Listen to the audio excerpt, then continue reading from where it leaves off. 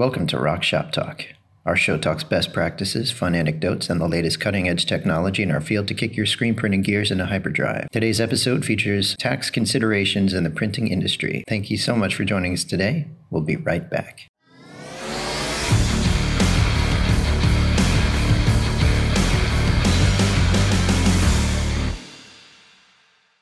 I want to welcome everybody back to Rock Shop Talk. Today we are discussing the very fun topic of tax implications, sales tax, everything tax. We are joined by Carrie Souders of Aldrich and our CFO, Don Hatton. And as always, our creative producer, Mr. Merrill Capps. Thank you for having me. Thank you for having me. Yeah, absolutely. Good to see you all remotely. Today I'm really remote, not even in the studio. So this will be the first non-studio Ross podcast. I'm kind of sad, but maybe it'll be different. Who knows? Well, we got Merrill there, so we're good. We do. I just might end up with like dogs and a 5-year-old and who knows what else coming in. So we might have some surprises in our episode. We'll see what happens. Kind of like when you're here. Except it's me. Very true. So wanted to get started and kind of just kick this off with some updates. Wanted to thank everyone for joining us at the Printing United Digital Trade Show. It was awesome. We had a lot of great conversations with partners out there that are still grinding away, making money and attending digital trade shows. So really good turnout there. And we actually have some news, which I think Merrill will give. We were giving away a trip for someone who joined us that trade show to go to Denver Print House and train with the one and only Danny Gruninger on special effects printing and everything screen printing. So do we have a winner, Merrill? We do have a winner. My question to the group, and I'm going to make it a democratic process here. Should we announce it at the end or now? Now. All right. I think we should announce one letter at a time and see. My. I like it. And we still need one of those sound effects, like radio things. Yeah. Can you get one of those? We yeah. Like, I kind of want to just like poke you to do that because I can't, like nothing will sound as good as that. Hold on. Let's see. Well, we do have a winner. And I'm about to announce the name, and then I'll call him on the air with us on speaker, see if we can get them and share that experience. So the official winner is Will Marks of Osier Apparel. So, nice job, Will. Yeah, congrats. So let's see if we can get Mr. Marks here from Georgia. Remember the last time we did one of these live calls, we gave away the press at Long Beach. I remember that. It was so much fun.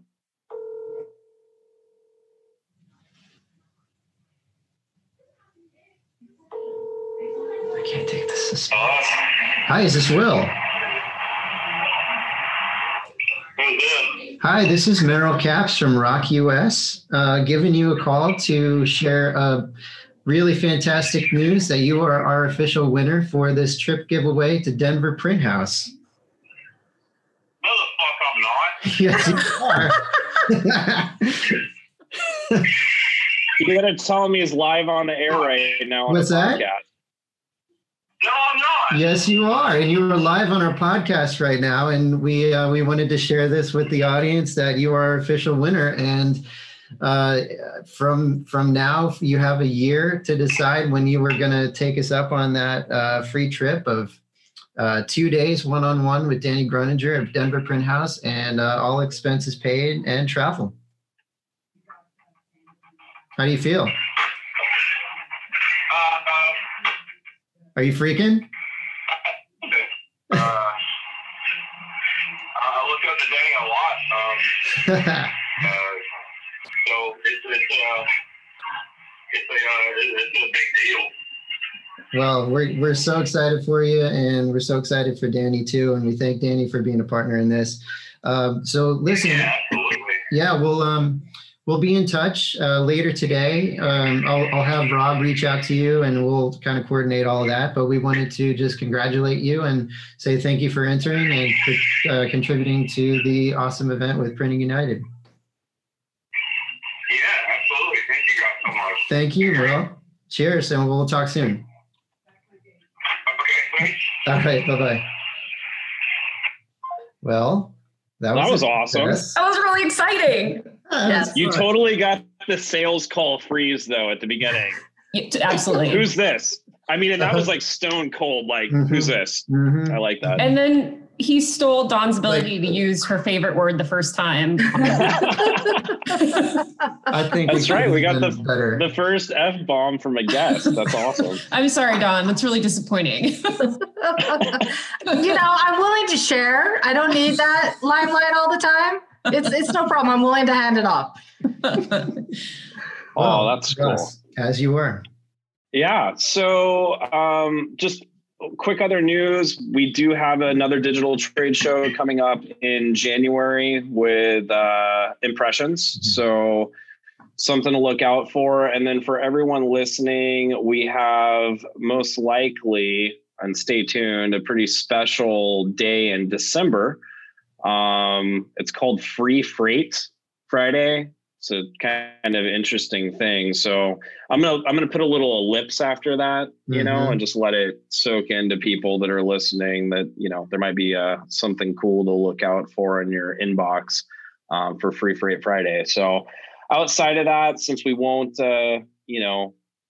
have listeners through the holiday, wishing everyone a happy and safe holiday. I think that's the important piece of news. Absolutely. Get your grub on. Yeah. So let's dive in. Let's talk taxes. Because Yes, let's drill Carrie.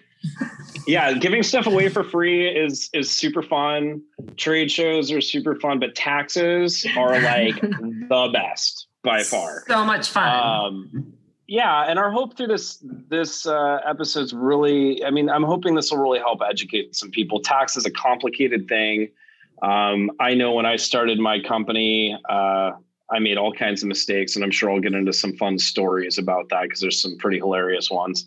But without further ado, I want to introduce Carrie with Aldrich and just give her a second to kind of tell our listeners who Aldrich is, what you do there, and then we'll kind of go from there. Excellent. Well, thank you so much for having me. I'm Carrie Sodders. I practice on the tax side, and I have since I started my career in 1998. I actually did some internships before that. And I do what I do because I like helping people, and I don't have the hands or the stomach for any sort of medical things and flying planes or those things. So, and honestly, this year has been it's been a hard year, but being able to help clients get the PPP, to get credits in place, all of a sudden tax became something that was helpful, as opposed to just something that you have to do a few times a year and no one wants to do it. And they don't want to write the check. But I'm sure that there are lots of people, and we actually have some kind of late breaking PPP news from yesterday that we can walk through later. But Aldrich, I've been with Aldrich now for 11 years. I'm a partner. I lead our manufacturing and distribution practice. Aldrich started in Salem, Oregon in 1973 and has been a place for many people like me that came from the national firms to find a place to finish off their careers where they get to help clients and just really work closely with clients, work in a consulting capacity. And we do a lot more than just CPA work. We also have grown with our clients. So clients say, hey, I sold my business. What do I do with our money? Now we have a wealth practice. Hey, I don't know what to do with my insurance. Now we have insurance. Hey, I'm thinking about selling my business. Now we have capital. So we've really been able to grow with our clients and for our clients over time. We also have a technology practice that's a newer offering because, as someone, we hope that we build trust with our clients and that, people that we trust will be people that they trust. That's awesome. Dig that. Very cool. So you kind of talked a little bit about, the pandemic, and obviously this has been an interesting year to say the least. And we're kind of right back into the thick of it, it seems right now. How has that affected the tax world. I mean, obviously PPP and maybe actually now is a good time to get into some of that, because that was one of the topics that we wanted to kind of go through first before we dive more specific into some other areas. But how's it affected the tax industry? How's it affected people? What are the things that people should look for now coming up? I mean, you said there's some new news. If you can just kind of go into maybe the past and then moving into, what we're looking at moving into 2021, that would be awesome. Yeah, happy to. So there's a lot that I wouldn't have guessed when I started this year, or especially when I hit April number 1. I think we're on our 7th April, that it just is the never ending April. One of them is that, honestly, that I would learn SBA rules, because the PPP, it's not actually, my world's the tax world, but, what we were sort of uniquely positioned is that people like me, we have to develop the ability to be able to digest new information, learn it really, really fast, and then get it out, because, we get new Congress and there's new rules. Something happens, there's new rules. And so really we were sort of in this spot where we were trying to learn banking rules and loan rules. But because we were able to go through it quickly, we kind of got it. So it's not to say I'm an expert. The attorneys are the experts, but I definitely had to learn it. So, sort of early on when the CARES Act came out, there were a lot of provisions in there really designed to keep people paying their employees.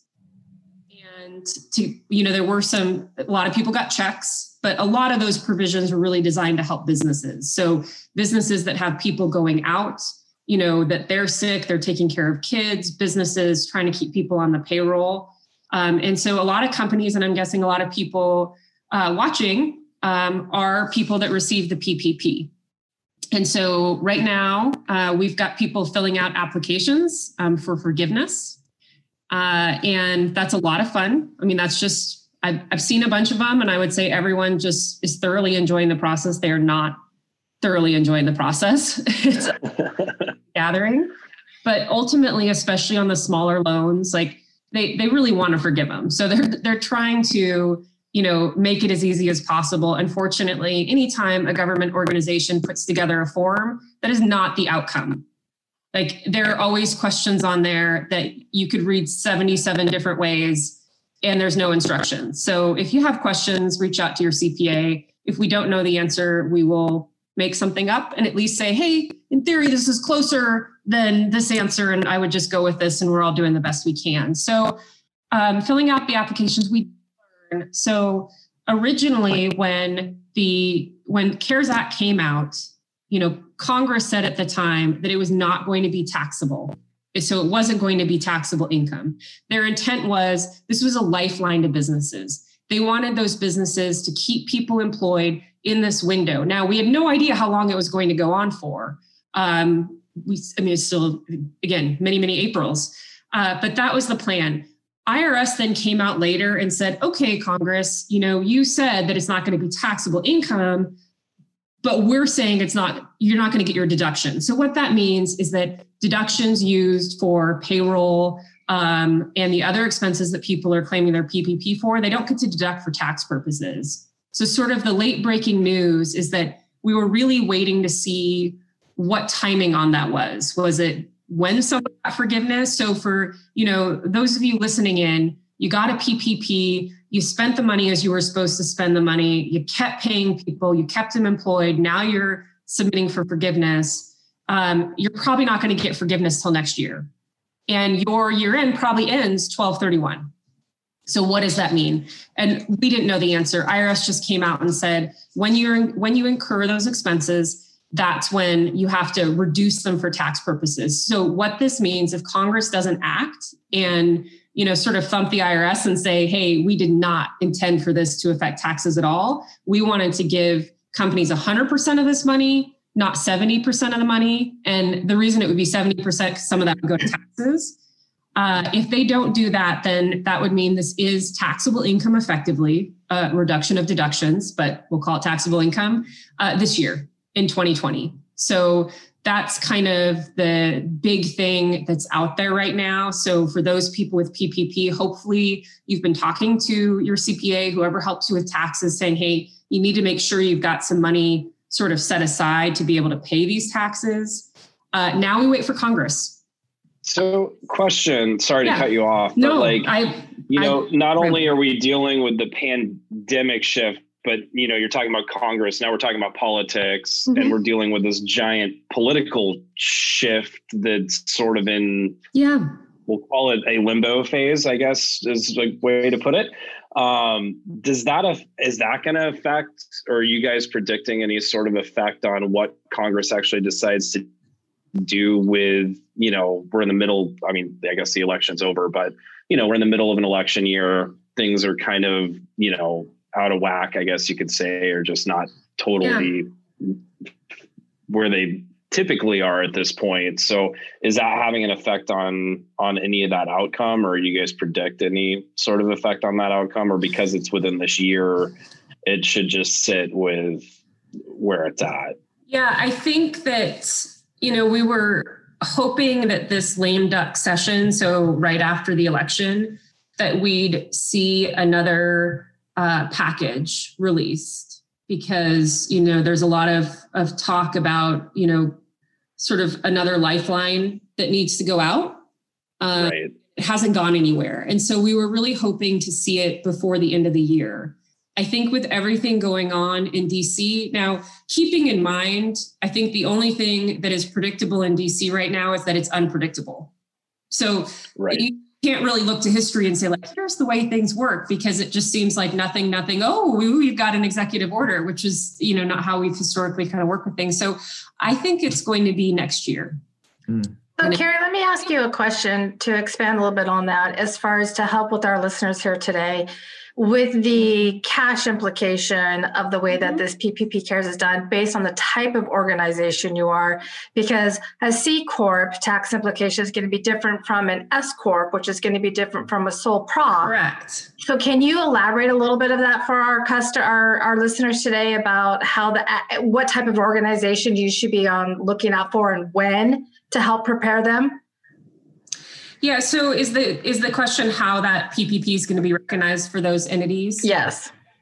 So I think at the end of the day, if Congress doesn't act, we're hoping. We really feel like this was not their intent. They've come out and said this wasn't their intent. So we are hoping that they come out and say this wasn't our intent and this all goes away. But we have to plan right now for this to be something that needs to be dealt with. At the end of the day, it's going to be on your tax return where you spent the funds. And so for a C Corp, keeping in mind that C Corps are their own, little beast. And so they pay their own taxes. Yep. So if they got, a $500,000 PPP and, they had $1 million loss because it has been a really hard year, then that PPP would make it a $500,000 loss. So it may be that people don't feel it quite as much because there are other operating losses going on, because again, it's been a really challenging year. But say there was, break even, and then the PPP comes in and it's $500,000 of income and there's going to be taxes on that. But for a C Corp, the C Corp itself is going to pay the taxes. So, that will mean, coming up now, talking to your CPA about whether that's doing it in December for most calendar year, or if it's doing it next year, but that will come due. Pass-throughs pass through to the individual. So these are partnerships and S Corps and LLCs. These show up on the individual return. So what will happen is, people will get a K1. So those of you who get K1s, you're familiar with getting it. And on that K1, assuming that the PPP is effectively income, it's going to be higher. And so it's something that you need to be aware of. We're really hoping that the service is sort of forgiving with estimated tax payment requirements. But it's just something that is going to be coming unless Congress acts. And I really am crossing my fingers, because they made it very, very clear after the IRS came out and said this, that was not their intent. But I don't think we can plan on it. So just make sure that if you have a PPP, that you've sort of squirreled away, 30 to 40% of it to make sure you can cover taxes. Now, granted, I know you had to spend it, but 30 to 40% of that amount in other cash that you have to cover taxes And then let's hope that Congress acts and you can use that, 30 to 40% to keep funding the business through this, storm of 2020. Right. So for the companies, go ahead, Russ. Dawn. No, I was just going to say that I find that to be so disheartening because in order for the PPP to be forgivable, you had to spend 70% alone just on your payroll. So, for our businesses out there that were struggling and wanting to keep team members employed, then if you needed the rest of that 30% in order to cover your payroll, I guarantee you most of these businesses don't have 30 to 40% set aside for taxes because it was supposed to be forgiven. And you're supposed to meet these minimum requirements in order for it to be forgiven. In order to get it forgiven, you had to spend it all. And so, that means that if operationally, companies have been able to accumulate some cash to be able to do it. Maybe they can do it, or maybe they were sitting on some cash. But this has been a hard year. And, and your industry has been hit really hard. So I am guessing that, that's not the situation for most. So, here's the ask, reach out to your legislators, let them know where you are. I mean, a lot of them understand, but they need to hear the stories because it will be a hardship. And we don't want companies that are struggling, really struggling, or not being able to make it because of this. Now, right. Because isn't there also, Carrie, correct me if I'm wrong, but it's almost a double-edged sword here because not only from a tax side, right? Because there's always differences in what you're paying on book income versus tax income. And so if originally you were on the tax side, you had losses. And now with this being considered taxable income, you don't have a loss carry forward to take you into the new year. You could possibly have income now. So not only are you paying that, but now when you're going into New Year trying to get out of this hole that has been dug, you don't have a loss carry forward to bring over for you. Yeah, either you've got income this year, or maybe it chews up the losses that we're going. Now, I recognize where, the IRS is saying, well, but you got free money. But again, this wasn't the intent of Congress. And I think a lot of companies had really rough years. So maybe at the end of the day, it's not cash out of their pocket, but those are losses that they then can't use. Another change that we had in the CARES Act is that some losses can be carried back.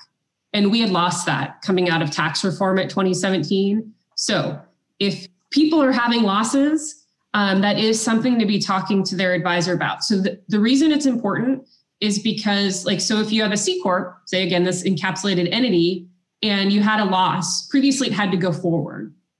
But now you can actually carry it back and pull back cash now. So you can actually sort of accelerate getting that cash back sooner. Granted, it's not then available to carry forward. And this is where I'm going to get super nerdy, which is, what puts me in the corner with my nose to the wall during cocktail parties. But it's a point. So say there is a C Corp, and I don't know how many companies are structured as a C Corp, but it's an easier example than individuals, which are more complicated. The current tax rate is 21% coming out of reform. This is federal only. If you carry it back into the back years, that rate may be 34%. So there's a permanent benefit in some cases.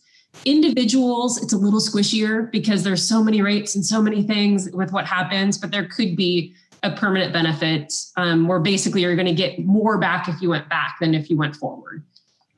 We've had a few of those that have happened. So again, just things to think about.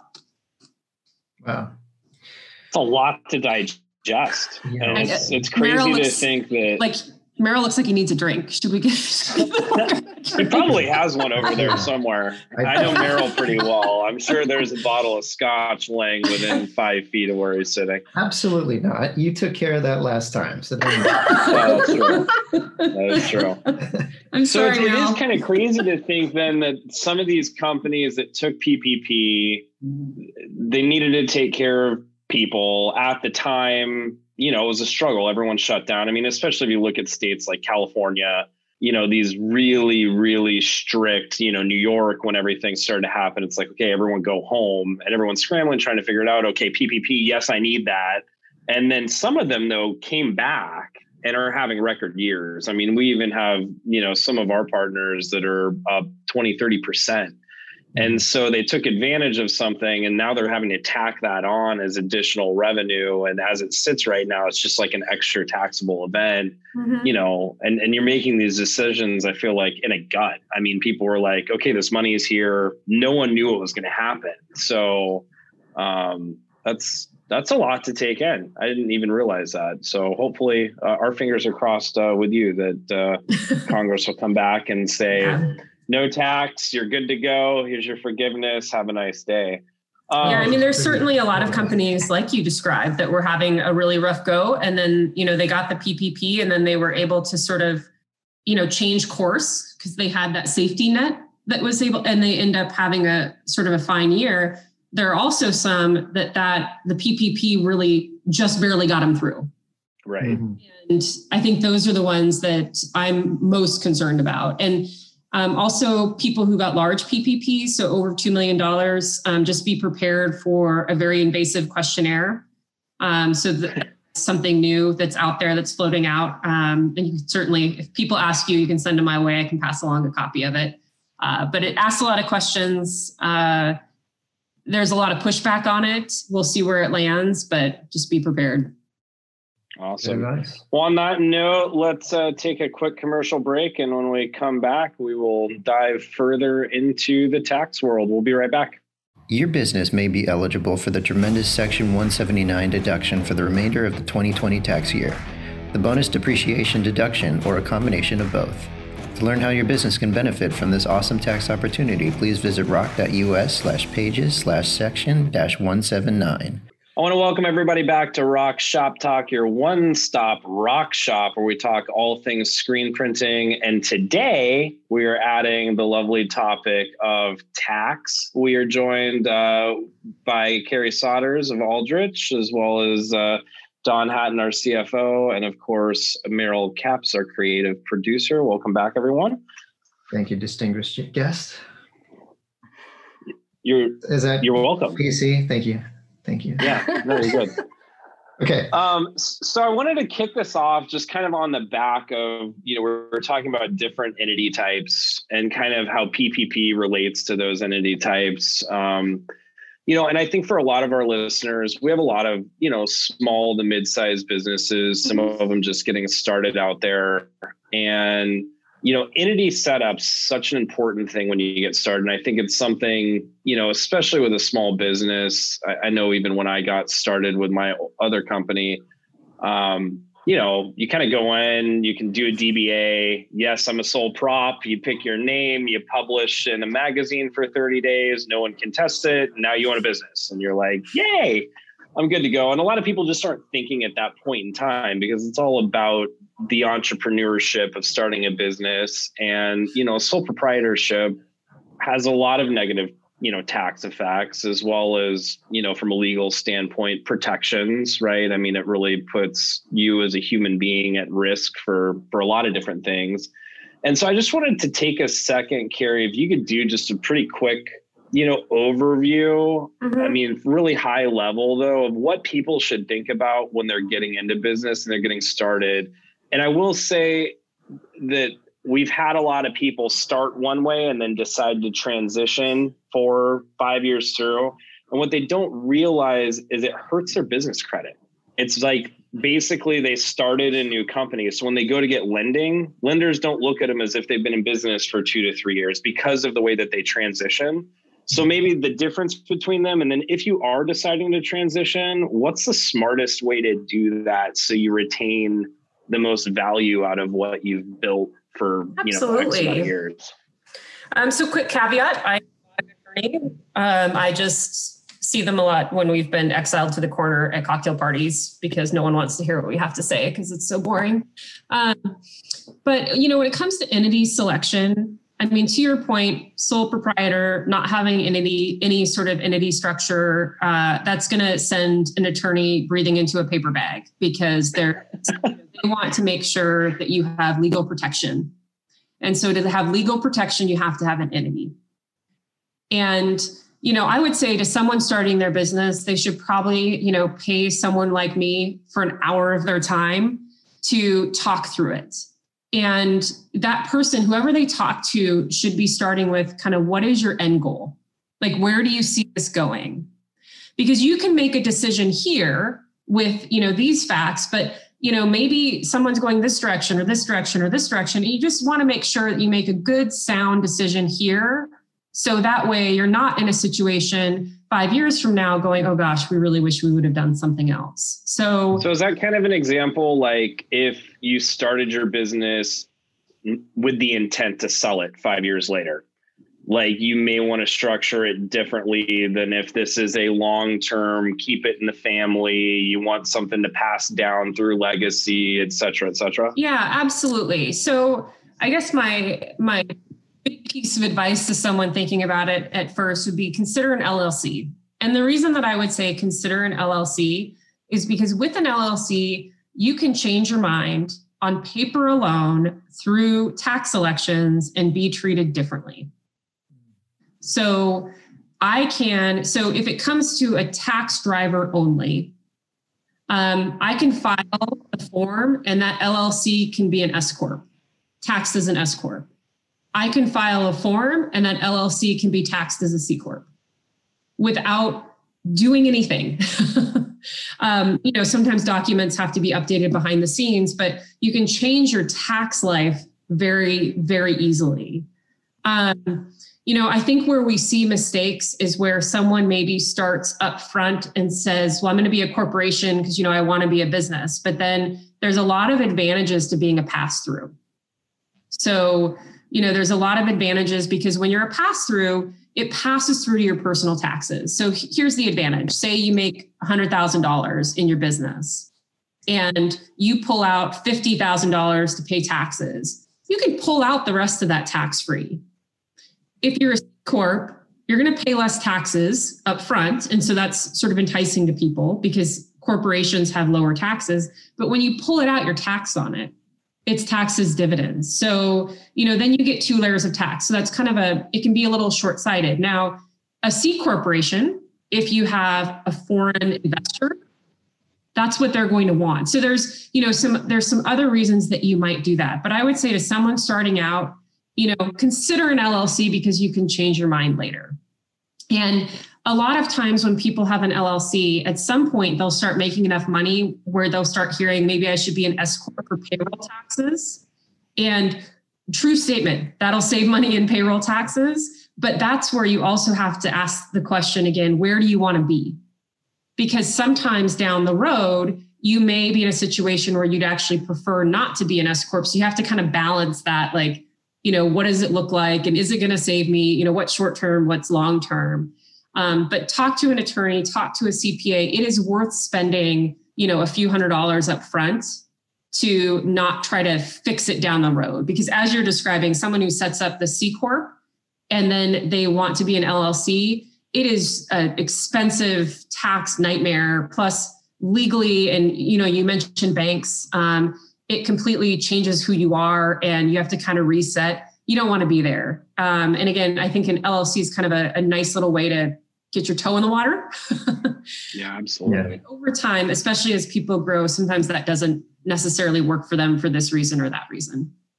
Yeah. And another thing too, just to add to what, Carrie's saying that I see a lot on our end is you'll have a company sometimes even start as an LLC, decide to pivot slightly and do something different and create a separate LLC, not create any sort of entity structure that falls, in line with one another. Mm-hmm. And what happens is you lose all the credibility from that first LLC that you created instead of putting, one underneath another or actually structuring your businesses properly. Mm-hmm. And that's where we've seen a lot of people just lose their time in business, all their credibility and stuff. And sometimes it's hilarious. It's over a name change. It's like, you have people, and you don't have to do that stuff, but I think there's a lot of people that don't know, and they've set up their business on LegalZoom. They do the quick paperwork, they pay the $300 or $400 to make an LLC and they're good to go. And so, I can't stress enough to our listeners, like, hire a professional. It really is not that expensive. Sometimes it seems like it may be, but if you've never done it before, I mean, people like Carrie, they want to work with you. They want you to be successful. And in the long run, they're going to save you money, not cost you money. And I think that that's just a really important thing to throw out there, because it is an easy oversight. With the internet the way it is today, it is easy to do these things and not talk to anyone. And so if you're, ever about to click that button or do something, create new entities or change your structure or whatever, definitely consult someone before you just pull the trigger on that. That is very sound advice. Listen to the man. Honestly, in my role, it's really hard to have someone come in that's a new client and then explain sort of horrors that have been seen and how painful it's going to be to unwind it. It does happen. And so, a little work on the front end is going to save pain. Don't just willy-nilly create entities. Right. It seems like a good idea, and there, legally there may be reasons, but keeping in mind that if you put an LLC under something and it only has one owner, it disappears for most tax purposes. There's a couple things it sticks around for. So, you still get to use this top one, even though you've got the protection, in these bottom ones. Talk to an attorney. I'm just making stuff up, but it's doing that. But if you put them side by side, the compliance just gets so burdensome. And I hate to see people, paying me a small fortune to file like 15 entities when really it could be one. Like if they were done differently. Yeah. At my last company, we owned, this one will trip you out, 27 DBAs under our S Corp. It was like, that's true entrepreneurship, right? I had an idea and we'd register a DBA, and it sucked when it came to file for anything, because it's like you're, and I don't think we used, probably all of them. It all came out of ideas, but at least that they were structured the right way. So it was like one thing at the top, all this, nonsense that never did anything at the bottom. I guess one day if someone wants that name, I don't know. I should have bought all the URLs. That would have made a lot more sense. And that was back when there were still .coms. I could have made some money off of those. Dang. But well, you live and you learn. Indeed. Carrie, I got a question about recommended specifically for half specifically and half not specifically. Best recommended software for tracking taxes, for projecting tax expenses and that kind of thing, just general accounting advice and other. Your tax accountant is your best, not software, but your actual tax accountant. Trust me, from somebody who does finances all the time, do not use, I don't use software. I go straight to Carrie. Wow. Okay. That's there's a lot of nuances. And there's, in the world that I live in, there's sort of a lot of gray. And so there's a lot of needing to understand the rules and why it is. I will say that for a smaller business who has, a fairly simple, because you have to keep in mind that there are the way you record things in your books. And fundamentally, if you're doing it under the accounting rules, they sort of require you to slow down the recognition of revenue and to speed up the recognition of deductions. And that's to make your financial statements more readable. So that's what your bank is expecting. The IRS wants the opposite, because they want you to speed up the recognition of income. And with the exception of depreciation, which I'm sure we'll get to, slow down the recognition of your expenses. So you have to translate, and there's this translation process that happens. So that's what we're referring to here. Very small startups where they've got really simple things going on. Maybe they just have a meals and entertainment adjustment and some depreciation. They may have someone like me that can build them kind of something simple to track it, to at least so that way, quick best practice piece of advice. Companies need to know what they're going to owe in taxes. They absolutely need to know what they're going to owe in taxes. They should not come to April and have it be a surprise. Yep. Unless they're really comfortable that they're I know every year this is about what I owe. You don't want to be in a situation where you cannot pay your taxes. And what we see happen is you come to the end of the year and you're kind of flush with cash because a lot of payments are due till January, and then bonuses are paid out. But then where's the money when it comes for taxes. So QuickBooks, always know what it is. But someone like me, back to your question, can help build like a simple model to at least ballpark it. I see. When it comes to actually calculating it, I would recommend a professional. There are huge software packages available to big companies to do some of this, but that's not practical, affordable. And you don't have full tax departments with most businesses that can track all that stuff. Yeah. So I'm going to dumb Meryl's question down slightly, and I'll use myself as a reference point. When I started my business in 2007, I was invoicing, doing everything out of Microsoft Word. I didn't track a single thing other than those documents. And when I showed up to file taxes, I came with a login to my bank account and a bunch of printouts of invoices. So I hope you also came with a bottle of bourbon for your preparer. I see your head. So to take this back, just from like a software standpoint for people invoicing, tracking their expenses and stuff in a very simple way. I mean, I ended up transitioning obviously to QuickBooks. It seems to be most, really small business way to go. Obviously there's expansive ERPs like we're on now that track quite literally everything. But do you guys have for that small to mid-sized business, just like, should you use software or should you be like Ross and show up with paper and a bottle of bourbon? Or, what is the next best thing, especially for those people that are really in that kind of, startup size company? Yeah. So, I mean, Don, I don't know if you have any thoughts about here, but I would say that we generally see people going with QuickBooks. Mm-hmm. And then I need a quick pause because I have to look up the other name of the other one that has slipped my brain. Thank you for telling me that we can edit this. Oh yeah, no, absolutely. Yeah. We won't edit this though. This is great. So we're just gonna watch me type. We're just flowing. Yeah, QuickBooks. Like, where did it go? It just fell out of my brain.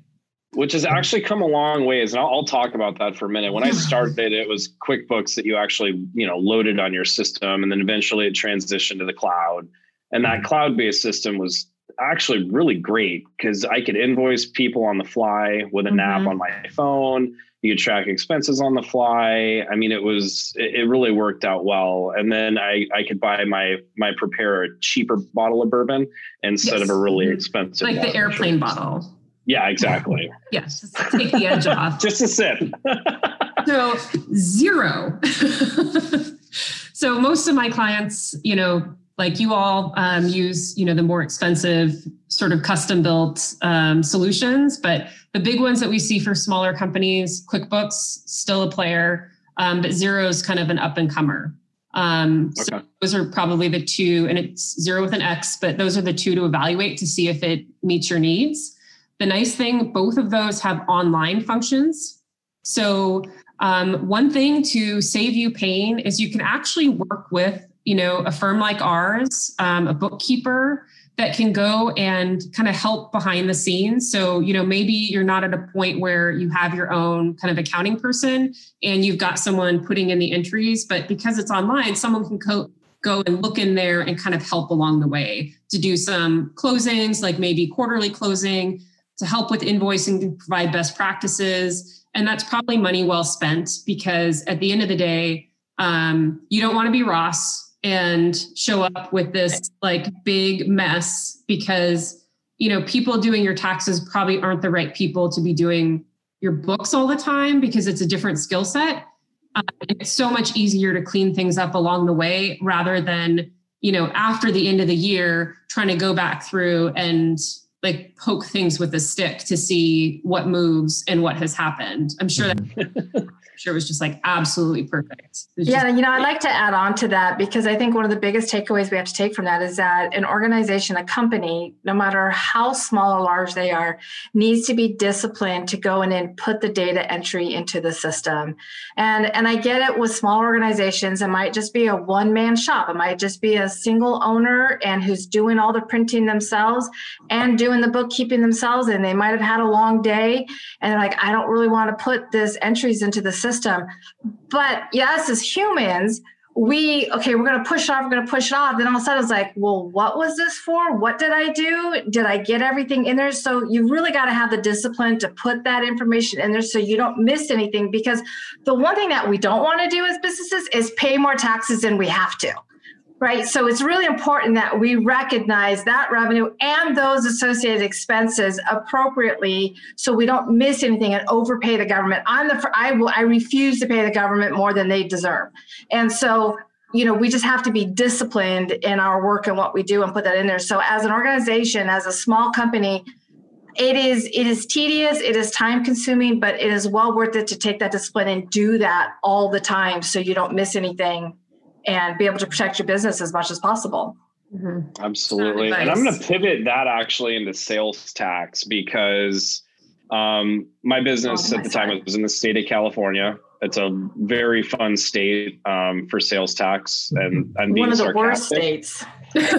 Yeah, that was my sarcasm, because every county is different. They're all different tax rates. I mean, it is a mess, right? And I'll use again a story, because I think that it's always good to start these with a story, and then I'll make Carrie cringe again.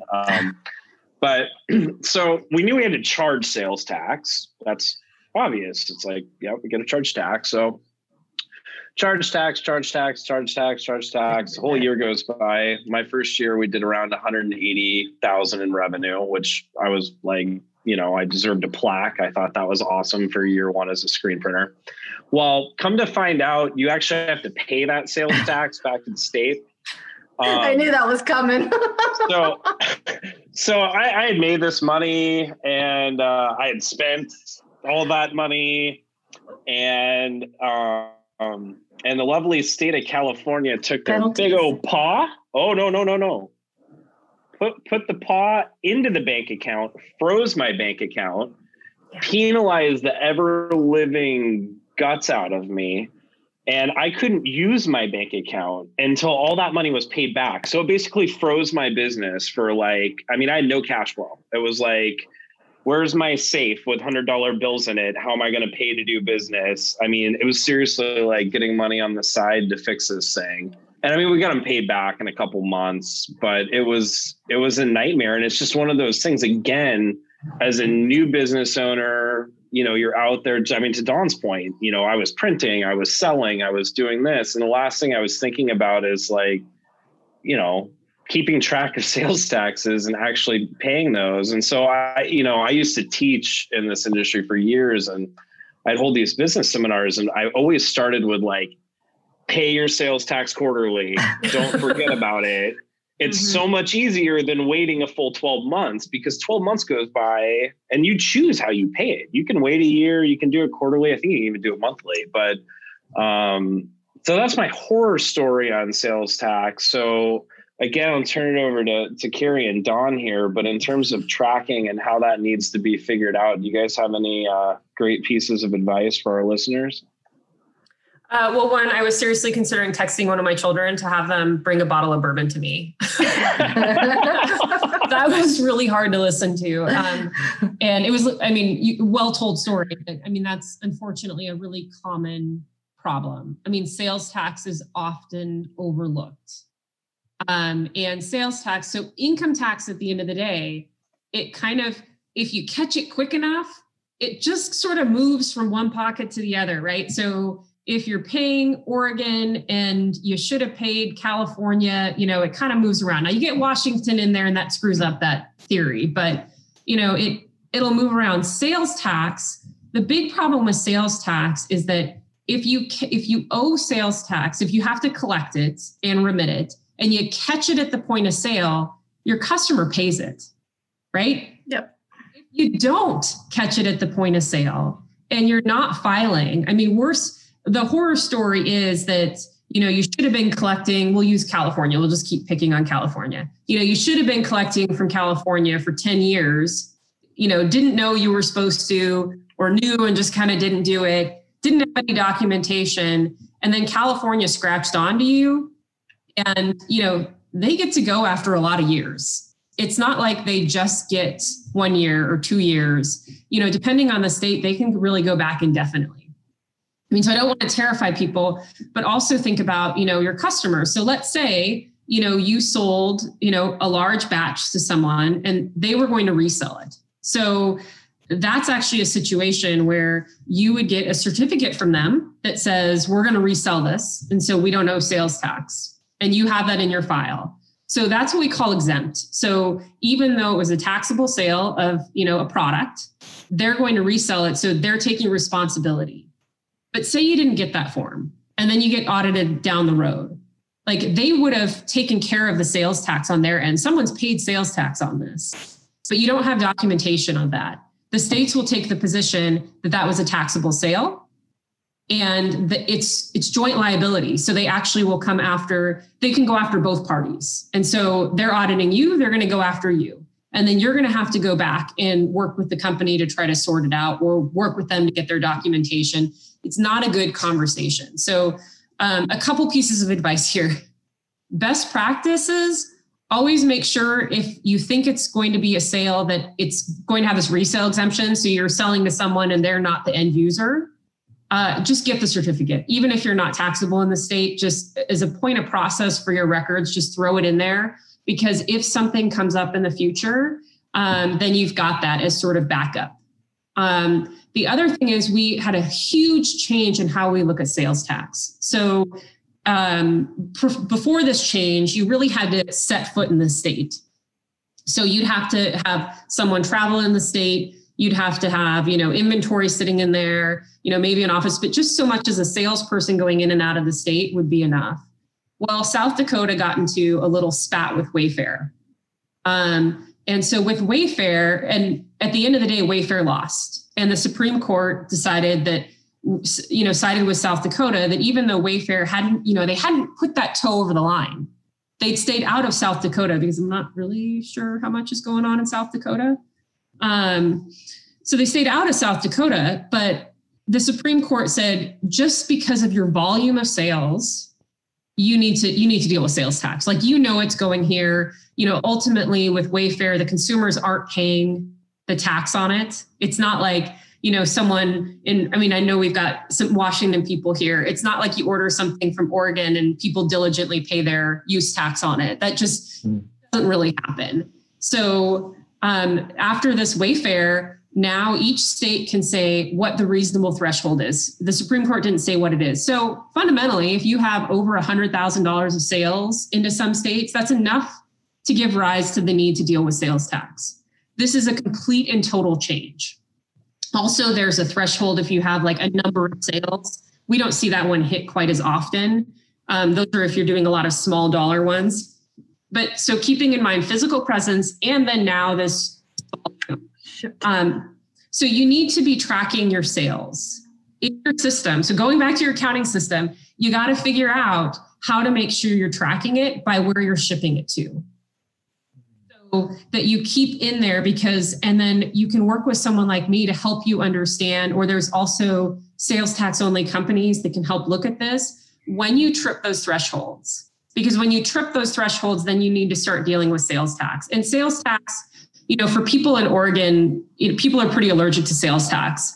But really, those of you that live in a state that has sales tax, like you're used to paying it. It is what it is. Like you're going to pay it. And so, and it's just better to collect it up front. So then you need to register with the state, start collecting and remitting sales tax, getting those certificates. But again, I would recommend getting certificates pretty early on because it'll save you if something happens in the future. So like what happens if you don't think you're taxable, but you actually find out there was an error in your system and you were taxable because the sales were getting coded wrong, or someone was traveling there and you didn't know it, or something went on and you got scratched on. You actually had some consigned inventory somewhere, and the state found out about it. So it's just a good best practice to keep that. But because it's something that at the time of the sale isn't your problem, it's your customer's problem, they're going to pay for it. You got to make sure you get it right then, because it's really hard to go back after the fact and clean it up and have them pay you. And it's a super awkward conversation down the road. And then the other thing is, it's also, if you get audited, frequently they'll get your records and then they may go to your customer and say, hey, you didn't pay sales tax. Now we're looking at you. They won't say it came from you, but it can get a little uncomfortable for everyone involved. Yeah. And I would love to add on to this too, guys, and that especially now, especially in 2020, where we've seen a change in the way we do business, where we had a lot of businesses that did brick and mortar business, right? So it'd be one thing when if a customer of yours has always come into your shop and picked up from your shop because you understood the tax rules, the state sales tax rules in that brick and mortar. But because we've had to really change the way we do business, and we do a lot of more e-commerce business today, we have a lot of business now shipping, and that expanded them and expanded their bandwidth, their breadth of business to go to all these different states that you've never had to deal with before. Having a tax specialist like Carrie on your side who understands all those rules for you can help you and navigate you through that you don't have, because you only knew the state that you were in. And so the way we do business is just really changing right now. And so I don't want to know all the different state taxes. I don't want to know all those rules. I go to Carrie and say, Carrie, what am I doing here? Like, and she helps me because she sees my reports that come out that says these are the sales we have in these different states. It says, oh, by the way, Dawn, you've now reached X amount of revenue of sales into the state. This is now a taxable event for you. You're going to file what we call nexus. And now the state's going to want you to wants you to start collecting and remitting taxes where we may not have done that before. So that's super important. And one other thing that I want to point out, because this actually bit a company that I worked for before, is when you are a brick and mortar in a non-taxable state, so let's use Oregon as an example, that doesn't have sales tax, and you decide you want to move your business. You don't want to do business in Oregon anymore, which is what happened to this organization. They were in Oregon, then decided to move into Washington, which is a taxable state. They did not have any of the processes in place. They did not collect exempt certificates, and they did not collect sales tax. They were doing non-taxing services. And the state of Washington came in because as a brand new company, they were coming in to see if you're doing everything right and just assessed the hell out of this company. And it was a 6-digit fine for them because of this. It was a massive, massive expense to the company because they didn't know what they were doing. So consider that if you're an organization and you move states, understand the implications of that and what it's going to do for you, because those are all things that are important to organizations as you decide to run your business. Yeah. And not to frighten anyone, but keep in mind, we do have a lot of people working from home. And so you are in a border state, especially, you may have someone working in another state that you've never dealt with before that could be sort of giving rise to some tax considerations. I mean, sort of first off is going to be payroll. That's probably going to pop up real quickly. And then also, sales tax, maybe income tax. Like there's just some things, depending on the role, we've got to, get our arms around it. So as you're kind of we're coming up at the end of the year, I think, or at least maybe the end of, April, when we get through the end of the year, think about these things, because you may be working with a tax preparer who hasn't been working with you on these things because you were that brick and mortar in one state, everything looks a certain way. So, maybe even put a little list together about, hey, we've got an employee working here. Is there something we should do? Or here's a list of our sales by state. Now we're into e-commerce and it's changing. Is there anything I need to do? So that way it's not a surprise down the road. Good advice. Well, with that, let us take another commercial break. And when we come right back, we'll get into some specific stuff on taxes for the end of this year. We will be right back. With a Lotus Holland Evo system, your screens are cleaned fully, ready to be coated again within minutes. Lotus Holland systems operate with non-volatile, 100% biodegradable chemicals, offering the best environmentally friendly and operator-friendly automatic cleaning systems available. For these and other award-winning solutions, please visit rock.us or call 187-ROCKET now. That's 877-674-8669. I want to welcome everybody back to Rock Shop Talk, your one-stop rock shop where we talk all things screen printing. And today, again, the subject of taxes. We are joined by Carrie Sodders of Aldrich, along with our CFO, Miss Dawn Hatton, and of course, our creative producer, Mr. Merrill Capps. Welcome back, everyone. Thank you. So we wanted to dive into end of the year. There are some special programs set up. One of them that we wanted to focus on called Section 179, which is a tax perk to reinvest back in your business, probably along with a lot of other things that I don't know that Carrie could tell us here. But what is Section 179, Carrie, and what are the advantages to businesses taking advantage of it?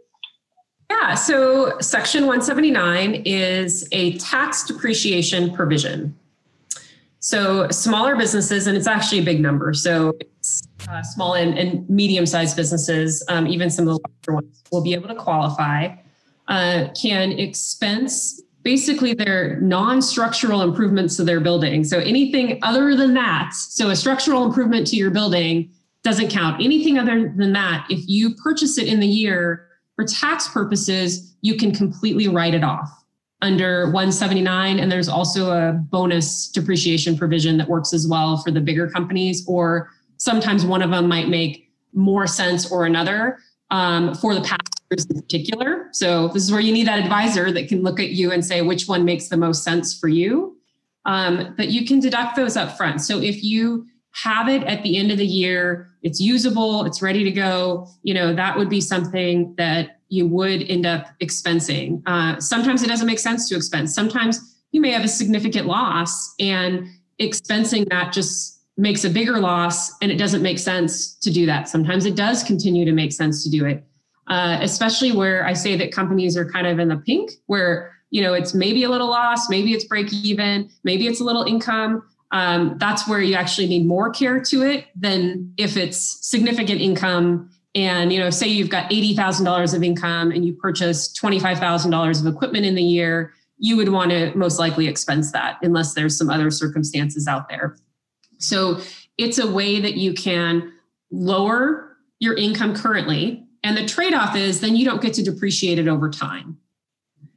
So a little piece of advice I have for companies that has nothing to do with taxes: don't do this for book purposes, because you will have people asking for your financial statements. And if you, for your book purposes, use these tax numbers, so again, we can expense most everything.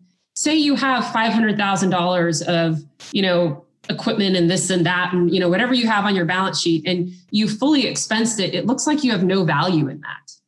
And so when you're giving it to your bank, then you have to explain it. So for book purposes, do something that makes more sense. Use a regular depreciation. Talk to someone like me about what that looks like. But for tax purposes, let your tax person do their thing and expense it. And then you kind of get the best of both worlds. Your balance sheet doesn't erode and look like it's, sort of bare.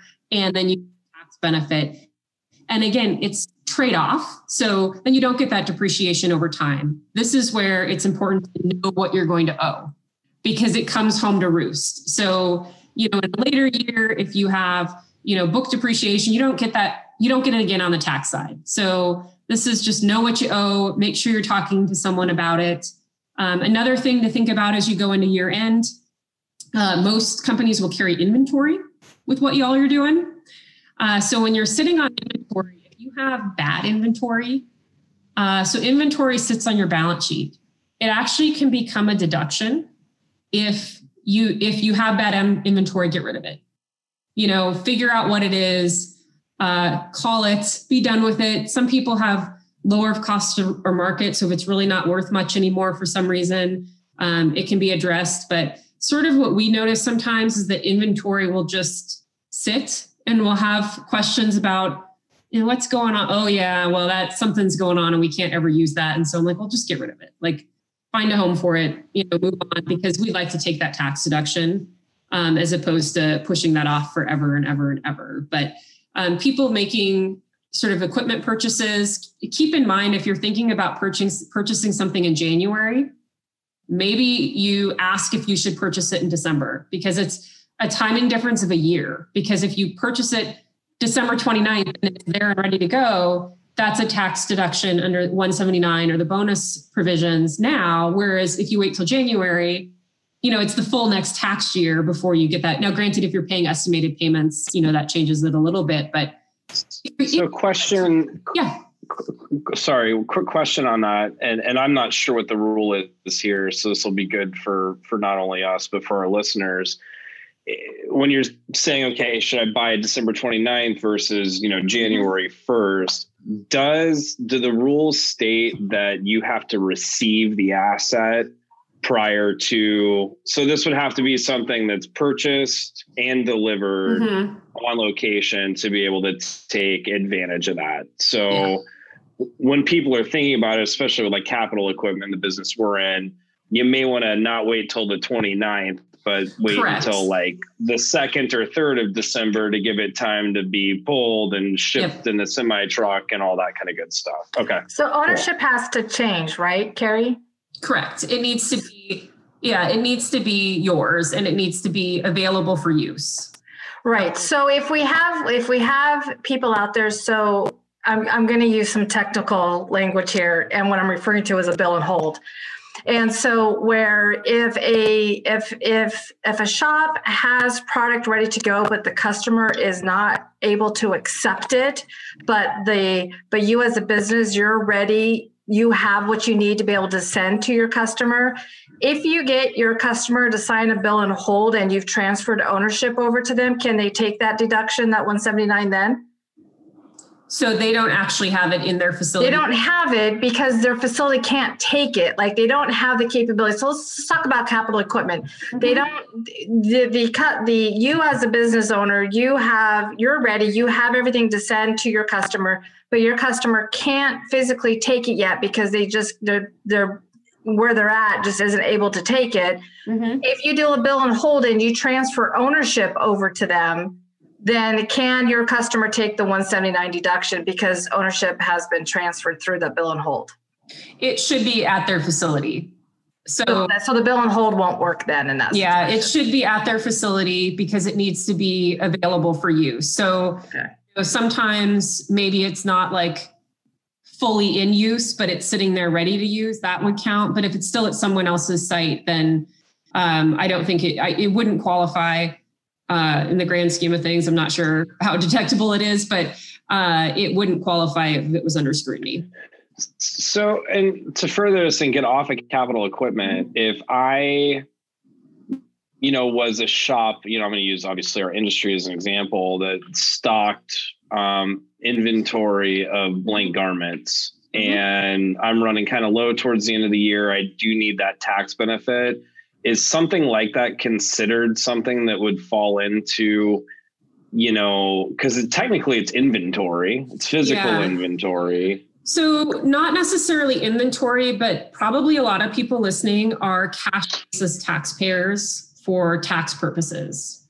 So smaller and actually pretty good size, but smaller companies can be cash basis. And so what that means is that you pick up income as you receive it, and you take payments as you make them. So, the other option is accrual. So most, bigger companies are all accrual, and you may even be accrual for your financial statements, but then cash basis for tax purposes. You have power when you're a cash basis taxpayer, because again, conceptually, you pick up income when you receive it. So if you don't mail out those invoices until, December 28th, and everyone's gone for the holidays, then it goes to next year and it would actually be income next year. And then also the cash basis taxpayers should always at the end of the year be looking at their AP, because a payment that is made, at the end of December is a deduction in, except for rent, but in general, most things, if you accelerate it or you just, pay it early in December, it's a deduction in 1 year. If you wait and don't get those checks until January, it's really that much of a difference, December 31st to January 1st, and the timing of the deduction. So that's where you would see that power. Inventory is a little different because it all sits on the balance sheet until it's sold. Cool. Well, that helps answer a lot of our questions. I want to give thank you, Carrie, for joining us, and Dawn for joining us. Thanks for having me. Meryl, I'm not going to thank you because you join us every time, but I love you, so you'll get that. You tell that to all the girls. But it's working. Keep it going. All right, I will. I wanted to give Carrie the opportunity to give out Aldrich's, web address, any contact info. So any of our listeners out there that do need some advice or need to be pointed in the direction of advice, Aldrich is a fantastic firm that, like Carrie said in the beginning of the episode, does all kinds of amazing things for business. So Carrie, with that, do you want to let our listeners know where they can find you? Absolutely. Well, thank you again for having me. This is great. I hope it was helpful. It was awesome. I hope that my nerdy knowledge, brought someone joy or at least something to think about. So our website is aldridgeadvisors.com. And you can also call our front line, 877-620-4489. And our lovely receptionist will address you to the right, will get you to the right spot. Awesome. Nice. Well, this has been a great episode. I want to thank all our listeners out there for joining us today and soaking in the tax knowledge. And again, Carrie, thank you so much. Don, thank you so much. And with that, I want to wish everyone a happy holiday again. Be safe out there and continue to press onward. Happy Thanksgiving. Happy Thanksgiving. Much gratitude to Carrie Souders and Don Hatton for participating today. As always, thank you for spending time with us this week. Tune in at your convenience wherever you listen to your podcast by searching Rock Shop Talk. On our next show, we'll feature the topic of registration. If you'd like to request to be on the show, please visit rock.us/rockshoptalk. If you found today's episode helpful, the greatest accolade we could ask for is for you to recommend it to a friend who you think may find it helpful as well. Please like, share, and subscribe on social media. Until next time, rockers, press onward.